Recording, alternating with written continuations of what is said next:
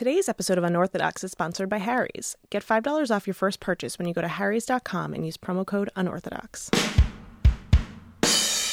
Welcome to Unorthodox, a weekly podcast from Tablet Magazine. I'm Stephanie Butnick, joined as ever by senior writer Liel Leibovitz. You're not Mark.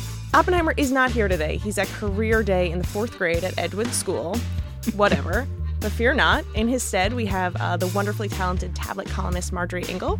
Hello. Whom you might remember from our Yom Kippur episode where she talked about how to apologize nicely. Yes. Her book, Mamala Knows Best, What Jewish Mothers Do to Raise Successful, Creative, Empathetic, Independent Children, comes out in August. You can pre-order it now from Amazon or your favorite IRL bookstore. So just to give people a taste, Marjorie, I'm a really shitty parent. Give me one piece of advice to be better. Don't be shitty. How? That's easier said than done, you condescending liberal. Tell me one way. Guys, take it easy. You reactionary asshole. Just pay attention to your kid. You can do it in small, focused doses. Let your kid lead a conversation. Be really interested in whatever pony-related thing that she's into. What is she into? Pony-related things. Yeah. And just let her get the full glowing focus of your attention for 10 minutes after you get home from work. It's 2016, folks. We pay attention to our kids now. This is our 36th episode, an auspicious number in Judaism, so congrats, guys. And it's a good one. We'll be talking with guest Jew Gillian Keenan, a freelance writer whose new book is Sex with Shakespeare, and guest Gentile Jeff Yang, writer and columnist whose son stars on the ABC sitcom Fresh Off the Boat. And now for some news of the Jews. I bet you Jeff Yang paid a lot of attention to his kid. Odds are good. All right, guys. I need to channel my inner Oppenheimer. I'm not wearing as much plaid or flannel as I should be, and I'm not wearing a vest. No. But your nails are so much foxier. Thank you. Thanks, guys. So an American Jew came in 8th in the World Figure Skating Competition. His name is Max Aaron, and he's 24, so mazel tov to him. New York City countercultural activist Coco Crystal died at 68. She helmed the Emma Goldman Brigade, an anarchist group that once threw a pie at conservative activist Phyllis Schlafly. How do you say that? Schlafly? Schlafly. And by the way, both of these news items probably appeal to about 14 people who all live, 2 blocks away from Marjorie Engel. Okay, how about this? In his effort to win the Wisconsin primary, Donald Trump stayed in Wisconsin on Sunday to campaign instead of attending his grandson Theodore's bris. I didn't know he was Theodore. That's really cute. Yeah. Like Herzl. Yeah. If you will it. What if Trump Jr. becomes the new messiah of the Jews, or Kirshner Jr., I should say, leads us to another promised land. It'll be beautiful, be huge, well-built, real estate. Classy land. Just let the Trumps be the new Herzls. Just let them build us a new promised land. We fucked up the old promised land. I can't even with Trump anymore. I feel like we're done. We're doing like a week-long moratorium. Yeah, I think we should have just a very small dose of this because we're ODing on Trump. It's too much Trump. But how can we not tell everyone that he missed his grandson's bris to campaign? As Jews, we must. Because he's all like, share my Jewish grandson. It's like, right, your Jewish grandson had a pretty big thing, happen on Sunday. Cruz is also in Wisconsin, and I feel like there's not enough attention being paid to the scandal where a small child tried to put a cheese head on him, and he shrugged it off, and he refused to wear the cheese head. So, in other words, he was reacting like a normal human being when some shitty, sticky child comes up to you and tries to put a slice of cheese on your head. It was you say, go away. Fresh foam cheese head from the source of the Mars Cheese Castle in brie. Kenosha. Is that the biggest offense you can do in Wisconsin, to reject a cheese head? It's got it to spit on Aaron Rodgers or to reject a cheese head. All right. A Brazilian man who claimed he suffered, quote, moral damage after Lufthansa failed to provide him his kosher meal on his flight from Zurich to Sao Paulo on a 2012 flight won his lawsuit against the airline. The case was settled by a Brazilian court, and he was awarded $1,400 in damages. In his defense, $1,400 at a kosher butcher shop gets you 2 hot dogs. A chop. Yeah, exactly. I would also like to point out, if this guy had been a parent, he would have been traveling with 14 kosher cheese sticks, a little thing of almonds. How easy, though, is it to win a lawsuit about a kosher meal against Lufthansa? It's like, excuse me, I ordered the Jew meal. It's like, yeah? It's a long way to go to get a kosher meal. He really wanted it. Do we know that this Brazilian man was an Orthodox Jew? Because I find that there's a trend. I took a flight not too long ago. It was to Tel Aviv. And then there were all these people who were getting the kosher meal. And then there were who were clearly, people who would get the kosher meal. And then there were probably like 7 or 8 people who were just like eating all kinds of snacks that weren't kosher and then getting the kosher meal. And I'm sorry, I think there has to be some sort of measure. You cannot order the kosher meal. Like, if you order the kosher meal, the stewardess should say, like, that's fine. First, you have to put on tefillin in front of me. Just show me that you fucking deserve this. Say the Shema. Do something, and then you get the kosher meal. Because if you just kind of, like, flip over, you've not earned that kosher meal. I think there is a perception that there's a perception that kosher means clean among... Lol. Yeah. And I think people also think somehow it's fresher, even though that's actually the opposite of what it is. Because have you had it? No. It's like a Jenny Craig meal, basically. It's all don't as opposed to me. all the I'm other not airline you. food. It's disgusting. It's tiny things sealed in tons and tons of plastic. Unlike airline food, that is a cornucopia of abundance. fresh fruit and vegetables. Right. But I agree. But I don't think you can ask someone. I think El Al has enough problems right now with people on their flights. Like, they don't need to be going up to people and being like, "Are you really religious? You don't look Do woman. you deserve this meal?" Yeah, you know what airline would never pay $1,400 for neglecting to give you a kosher meal? El Al. It's like, we don't have it. Where's that? Eat something else. Don't eat. It's a short flight. You'll be in Tel Aviv. What's your problem? I do respect their way of doing things. I do too. It's frightening. All right. Speaking of Israel, Tel Aviv's so hot right now. Vogue has 9 reasons why the Israeli city should be your next Mediterranean getaway. They describe the city as, and I quote, a fascinating bubble where history, culture, and what might be the wildest nightlife on Reason earth number come 1, together. Not Beirut, Damascus, or Cairo. Yeah, very Reason shade. number 2, chances of dying slightly lower than the rest of the region. So, I love the idea that, there are definitely, really high-end places in Tel Aviv, and there are, chic, fashionable people. But there's also, normal people who eat, street meat and who, I don't even know would care that Vogue says that they are now, chic. I just love the idea of some, slim, gorgeous, clad, all in black Vogue reader comes in like, "Hi, what is this?" This is shawarma. What is this? It's the lamb cooked in the fat of a lamb.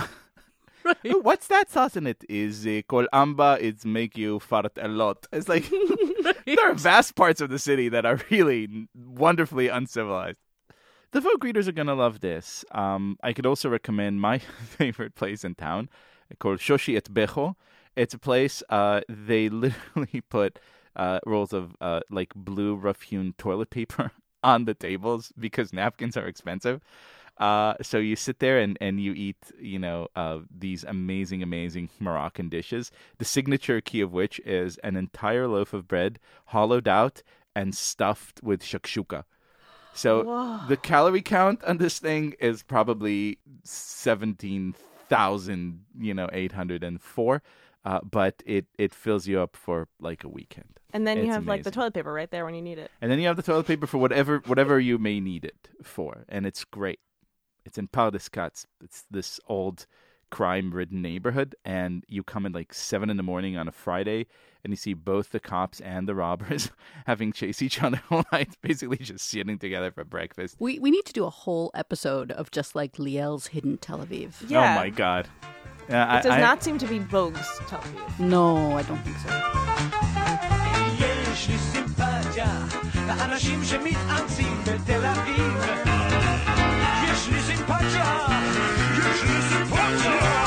יש לי סימפתיה לאנשים שמתעקשים בתל אביב. יש לי סימפתיה לאנשים שמתרגשים בתל אביב. יבדים מרגשת Our guest due this week is Gillian Keenan, a New York-based freelance writer who has contributed to The New York Times, The New Yorker, Slate, Foreign Policy, and many other outlets. Her first book, Sex with Shakespeare, Here's Much to Do with Pain but More with Love, is out this month.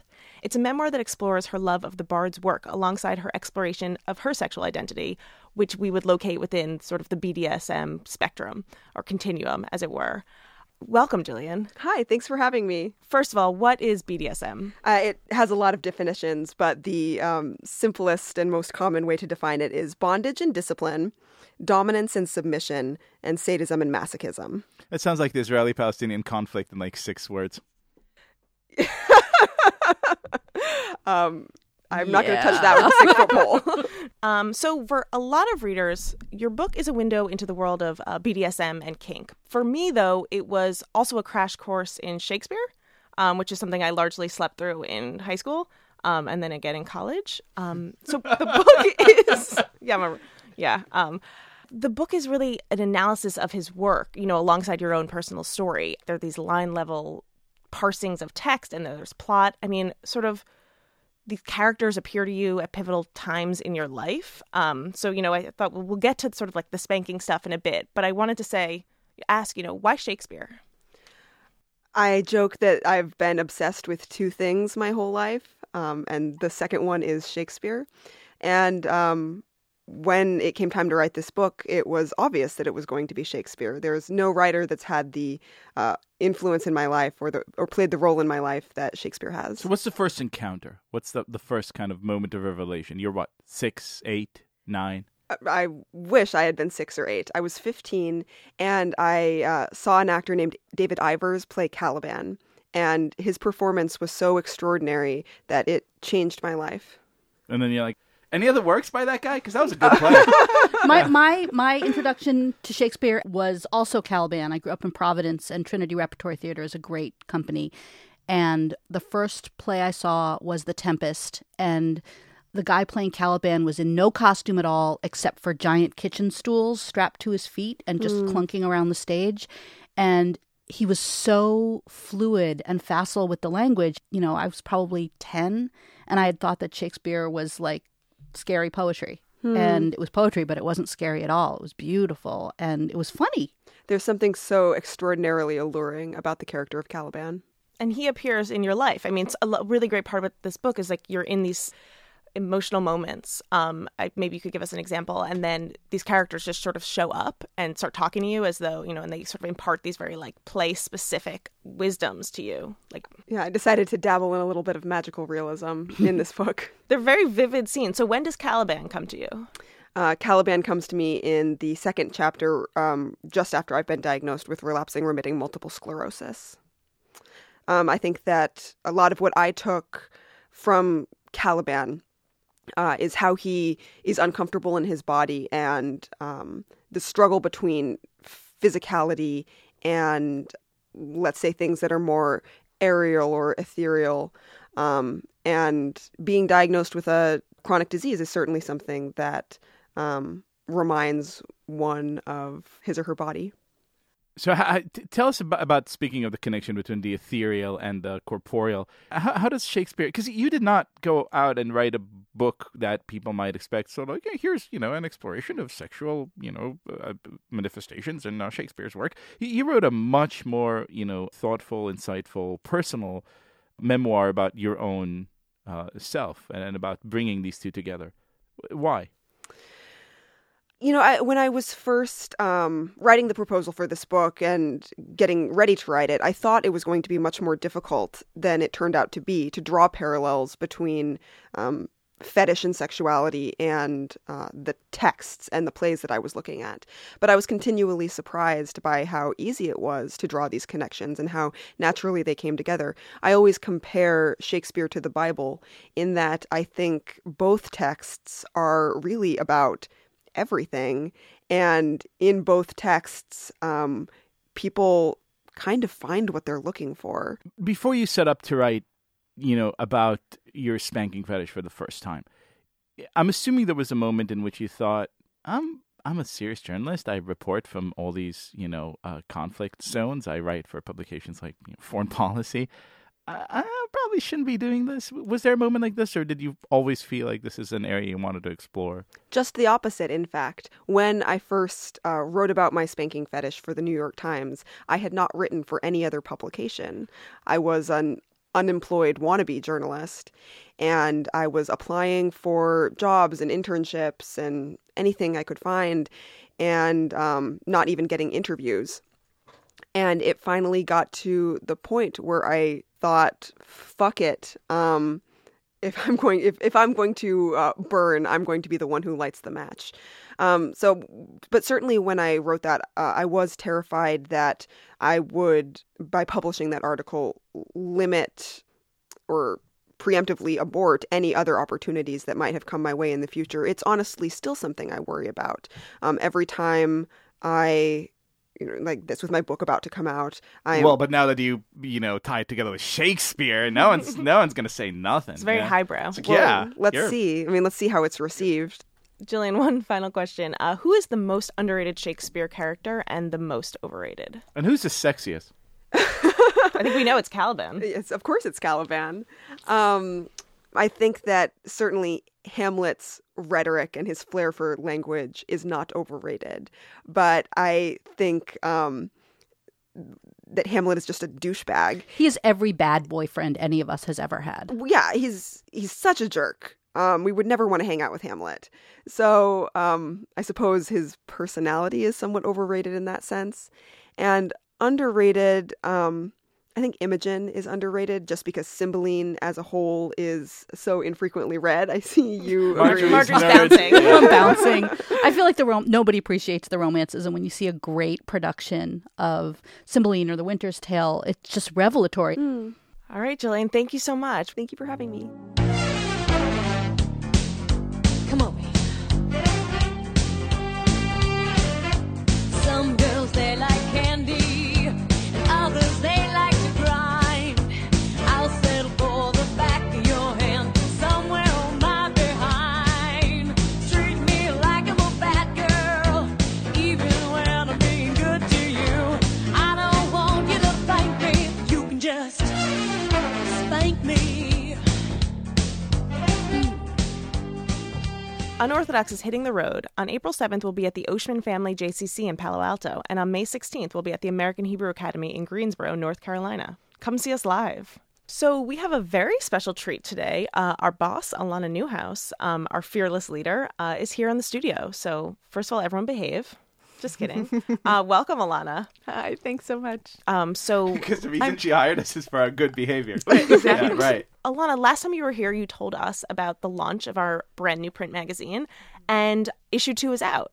Issue 2 is out, and it's amazing, but I already need to complain about something, which is everyone with the cover. Welcome to Unorthodox. Yes, we found the perfect place. So here I am. I'm the publicist for the magazine, coming to complain about everyone. The reactions to the magazine have been terrific, with the exception of a bunch of people whose reaction to the cover, Which is beautiful. Describe Thank the you. cover before we continue any further. the cover is a concept cover, and the idea behind it is to feature Joseph, who's actually the actor that begins the Passover story, essentially in a pose that's reminiscent of certain terrorist videos that we see today. So we see a young man in a multicolor dream coat, as it were. Technicolor trademark. Yeah, kneeling in the desert. Kneeling in the desert.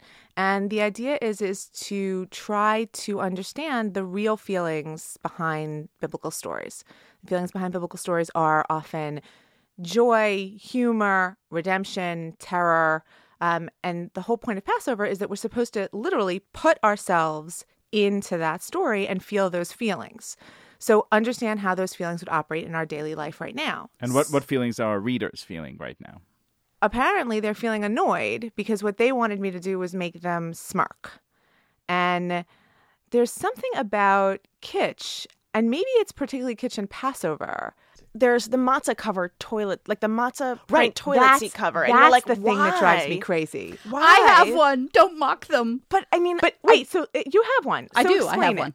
Okay. I feel because I am so super duper evolved Right. that I can simultaneously enjoy the kitsch and the terror Wait, you of can the grasp story. two Right, and concepts at I once? can. I can have two things, contradictory things in my head at the You same also time. had a But very intense Passover tradition in your own yes. family. Well, so- I would, I would also argue that once you have children, there's going to be a double living of Passover anyway, because there's going to be the version that you have in your head and the version that you present as an educational thing to your kids. Or if you're the extension of your involvement with Judaism is, I was sort of born it. I like to eat certain of the foods, and I know 5 words. talking and about me? I'm very culturally Jewish, but I'm not very religious. And why would you want anything above that really shallow, stupid, thoughtless level of your engagement with everything else in Judaism. Why do you want to go deeper in this case? I feel like there are a lot of people who are not super religious who find a lot of meaning in Passover. You find so many people,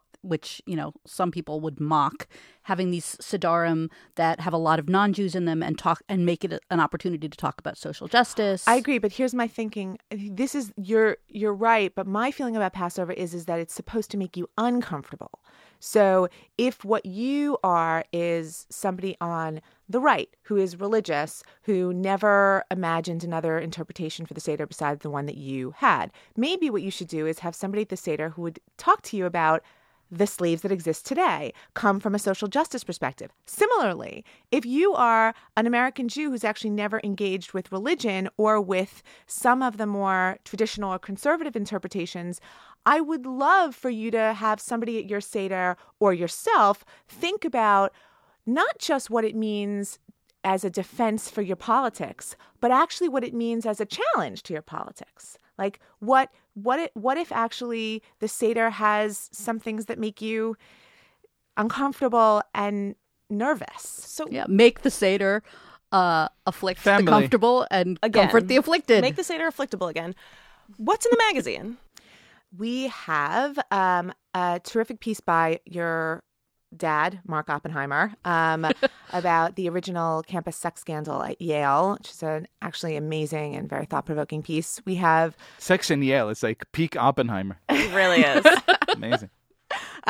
we have a beautiful piece about Jean-Pierre Melville by a French writer named Adrienne Bosque, and we have a feature about what we're calling insecurity architecture, which is all of the architecture that's being built up around Jewish places and primarily places of worship in Europe.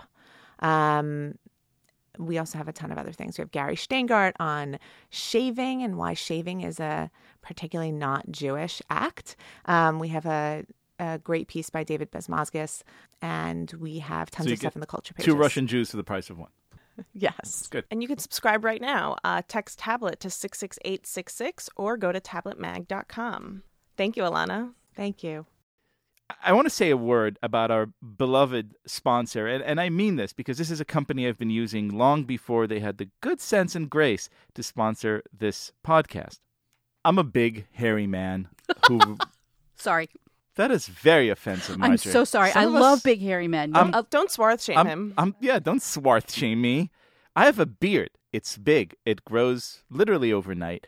I almost never shave, and when I do, it's with a straight razor, like a man should in the 1830s. But then I tried Harry's, and let me tell you, they are amazing. Not only are they made with German engineering, which has proven itself to be without par, they mean business. They have a special offer for unorthodox listeners. Get $5 off your first purchase when you go to harrys.com and use the promo code unorthodox. You will not find a better, handsomer blade for your buck.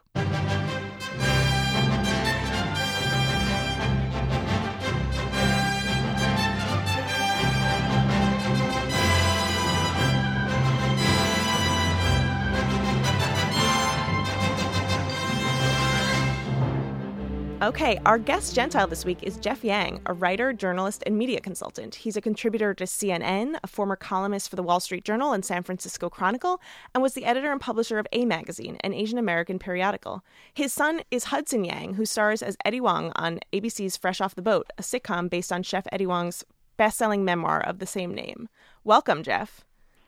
Thank you. Have you ever been a guest Gentile before? I think I'm the permanent guest Gentile. I'm sort of like the sort of Shabbos Goy for the greater Jewish American community in my extended family, actually. Well, thank you. And you love comic books, which is something that we dearly share in common. Now, I read somewhere that when you were young, you used to buy 2 copies of every comic book, one to read and one to keep. Doesn't everybody? Oh, my God. Jeff Yang, you are an inspiration, sir. Kids, if you're listening, you know what to do. Be like Jeff. So Jeff, we live in this weird era. I mean, you've written a lot about superheroes, and we'll talk about that more in a second. But we live in this era in which is really like a super abundance of men in tights and capes. Do you love this, or do you feel like it's gotten a little bit too much when we have like a 6-part, Bucky Dent Winter Soldier crossover Marvel thing? What's your feeling? I mean, on the one hand, like the geek inside of me, which is also the geek outside of me, sees this as kind of, the Jubilee, right? Like there's no way to, roll into a theater and not hear gigantic explosions and almost visual sound effects coming from every other marquee. But at the same time, there is a sense in which, I don't know, you're right. It maybe is like a little bit too much of a good thing, especially since not all of it is a good thing. I mean, there are some monstrosities being offered up to us in the name of, creating new continuities of superhero universes. Like, what's the worst? What would you say is the absolute bottom of the barrel? It has to be Batman versus Superman, no? I think it does have to be that, and I'm really sorry to have to say that because I try to root for the underdog. That's kind of there are two kinds of superheroes, right? There are the underdog superheroes who, they were all in some fashion victimized or martyred or whatever, and then found powers and became whatever. But there are those who are, even in their superhero states, sort of nebbishy, right? Like Peter Parker and so forth, right? The Amazing Spider-Man, who was perhaps my totemic superhero in some ways. Or the X-Men, nerdy, wise-ass superheroes. Yeah, exactly.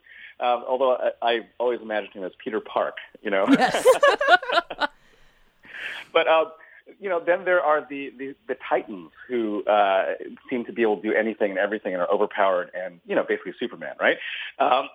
So Batman vs. Superman should be that story of, kind of this underdog, relatively normal, but super, super wealthy human combating basically an alien, right? But in a way that shows this deeper strength of purpose that allows you to overcome anything. And instead, it just ended up being a lot of noise, a whole lot of noise. It's interesting that you would say this about Superman. I completely share your dislike for this, uninteresting slab of a character.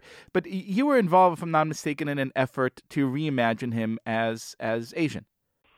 Yeah, although it was almost like, at the time, metaphorical. I mean, so I and three like-minded geek friends of mine put together a series of graphic novels, anthologies, the first one was called Secret Identities, the second one was called Shattered, and they were attempts to pull together incredibly talented comic writers and artists, pros in the game as well as people from outside of the comics field, all of whom loved and enjoyed and grew up with comics, but never really saw Asian Americans in the actual frames, in the actual panels, right?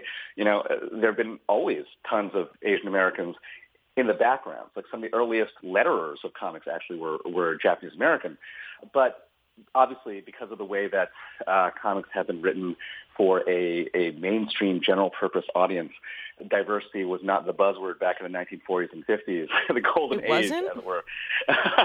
You're realizing you're basically reliving Jewish American early 20th century history in which Jews wrote these comic books and created people who looked nothing like them because they knew it would never be accepted. Jeff Young, do we really need other people? Should Jews and Asians just like retire and start like their own America and have this just like nerdy heaven? Again, haven't we already? But yeah. In New York and San Francisco, we have. This is Tablet Magazine talking to the former publisher of A Magazine, right? Exactly right.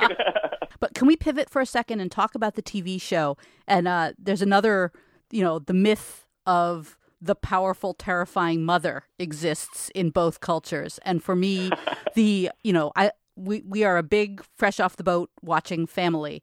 But I have a personal, deep, and abiding love for Constance Wu, who plays the mom, who is so amazing. And can you talk a little bit about the difference between sort of the tiger mom and the Jewish mom?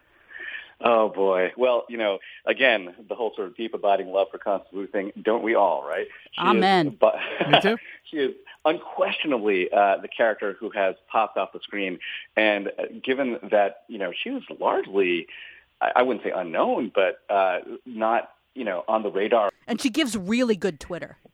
She really, she gives good Twitter. She gives incredible line reads. But Marjorie, you don't like everybody on the TV show, right? There's a particular character that yeah, there have ruffles been your a feathers? couple of issues, and Jeff yeah. knows that I was not delighted with the portrayal of the adopted, the Jewish boy who was adopted from China, who I thought was all the stupid, bad stereotyping of Jews. And there's the girl. So hold on, Marjorie. Do you believe that kid is obnoxious? But can you because tell us of a little his... bit, set this up for us? Jeff, you want to set it up? Sure. Okay, so last season, the first season of the show, there was kind of a bit of a bait and switch in that for the first time in forever, Eddie Huang, who is my son Hudson, encounters another Asian kid in his school, another Chinese kid. And he thinks instantly, look, now I've got somebody else on my team. But it turns out that not only is this kid completely the opposite of him, Eddie is this sort of hip-hop, swaggy little dude, but, Albert Tsai plays this kid, Philip Goldstein, who actually is an adopted Chinese kid of Orthodox Jewish parents. And he's exactly the opposite in that he is a fan of Broadway musicals and a classical musician and, buttoned down and very much devious. I would agree. So now, Marjorie, do you believe that kid is a douchebag because of his Chinese origins or because of his Jewish upbringing? Jewish upbringing. No question. Blame the Jews. You're Always racist. back to blaming the Jews. So, Jeff, I mean, it's so cool that your son is, plays really the main character on this show. What has it been like to watch him, grow up through the 2 seasons so far? It has been really amazing. How old is Hudson, by the way? Oh, he's 12 years old now. But when he started on his journey, he was just turning 9, actually. And he had never acted before. And he came home from school one day and basically announced that he wanted to try acting. And I said, dude, you don't even like practicing piano. Why would you want to do something as incredibly frustrating and incredibly kind of soul-destroying as trying to be an actor? And I said this not in the same way that my own Constance Wu, my mom, tried to crush my dreams, of like becoming a journalist, but really literally because I'd written about entertainment and media for, 2 decades. And in the course of that time had seen that this was, the salted earth, right? This was like fallow ground for Asian Americans.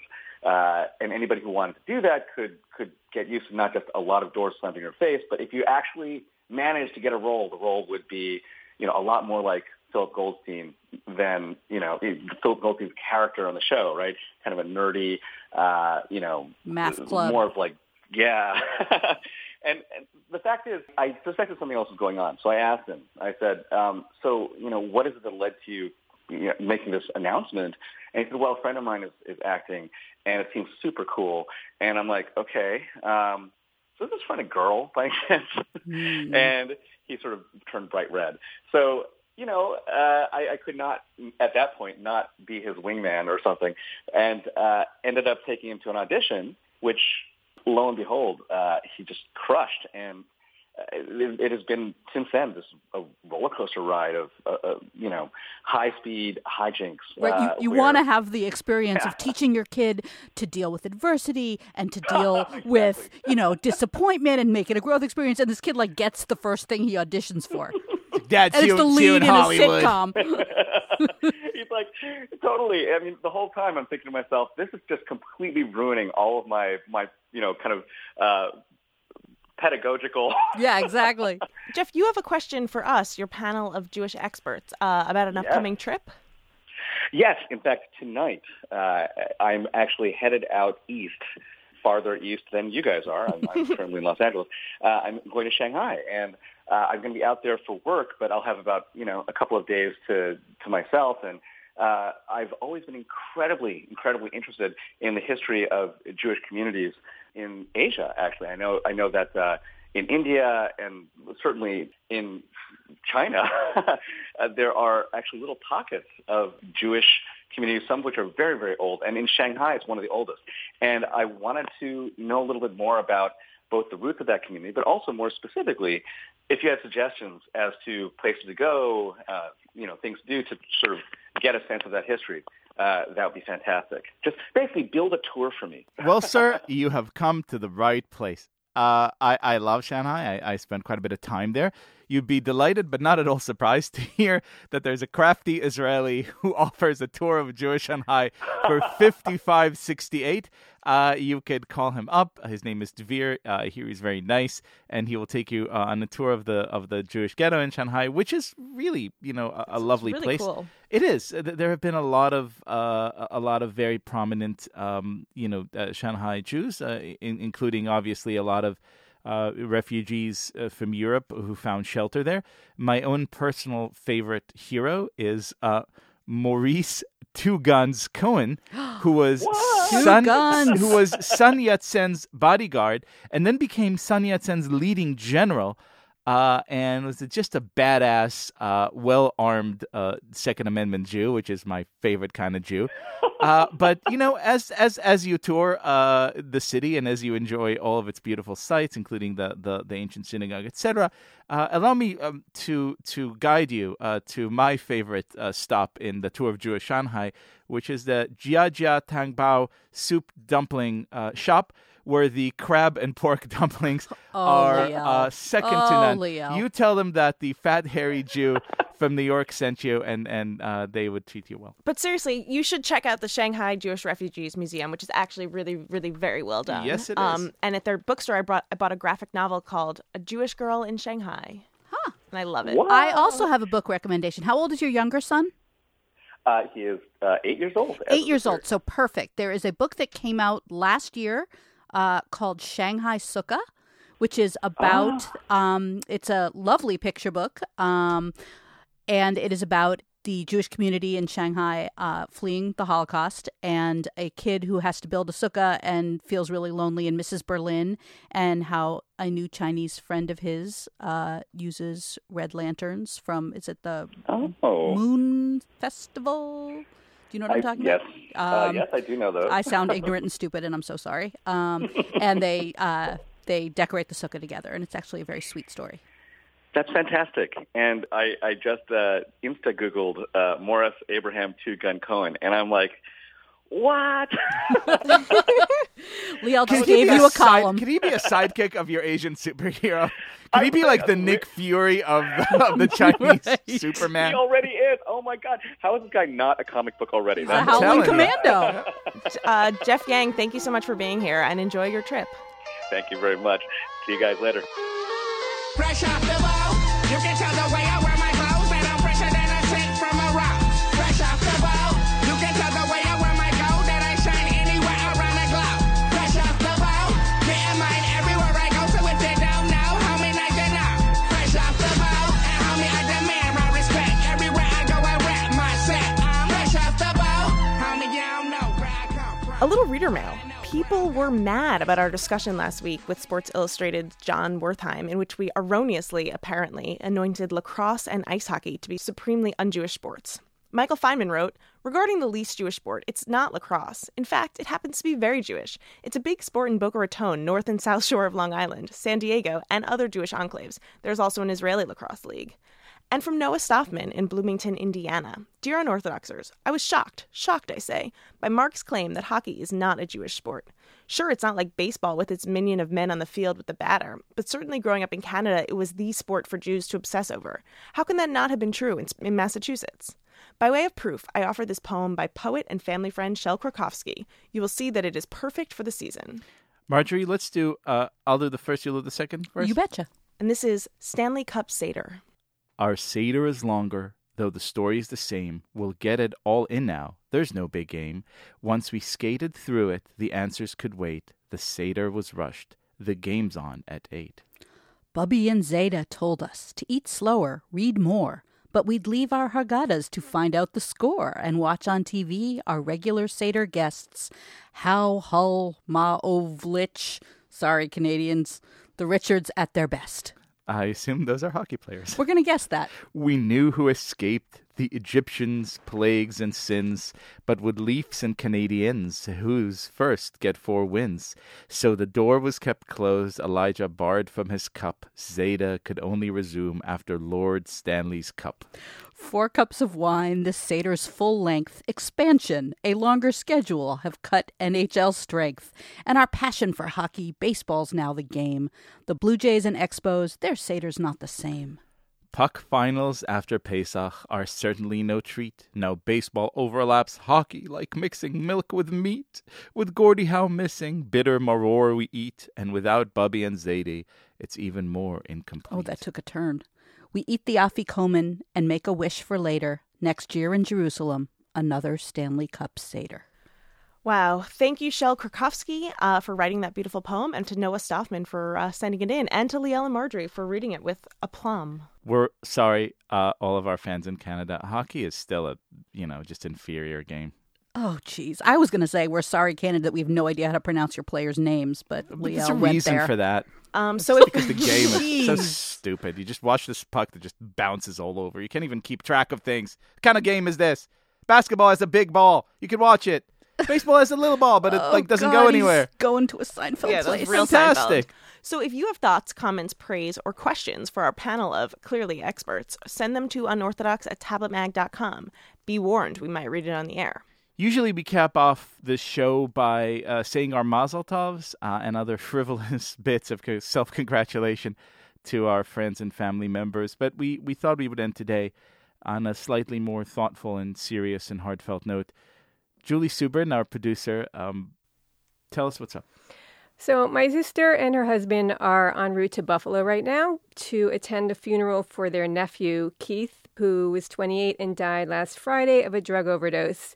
So we're going to do a mini Shiva right now. We're going to have a virtual gathering for Keith. And I have to show you guys a picture of this kid who was creative and smart and worked as a genius in one of those tech stores, right? He worked at the equivalent of a Genius Bar and was apparently very loved there and could fix everyone's problems. This is a picture of Keith, so cute. who's just like a hunky, awesome guy who was a great hockey Looks player. like a character from a Richard Linklater movie. Yeah. He figured out how to sell shit on eBay before the rest of us, and just struggled a lot and finally lost that struggle, I would say, and people loved him very much and worried about him very much. So it's a really sad day, and I just want us to all do our Jewy version of remembering he was Keith. Smart, creative, with a slight social disorder. That sounds like a perfect tech support type of guy. And loving and fun and Right. crazy and maddening and all these things. Yeah, it's always depressing when people make these uninformed judgments about the kind of people who struggle with drug addiction. And they are people in our community, and they are our kids, and they are our friends, and it is a really, really tragic thing for everyone. So nosh away, listeners, everyone, and let's celebrate Just Keith. Go home and, hug the people you love. You never know what kind of demons they have to struggle with. You never know what's going on inside. Things go by so fast. Just go give everyone a big hug. This has been Unorthodox.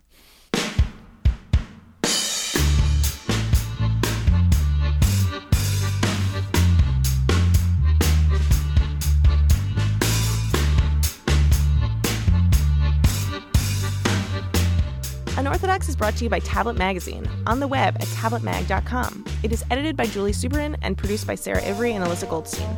Rabbinic supervision this week by my boyfriend's dad, Jesse Cohen.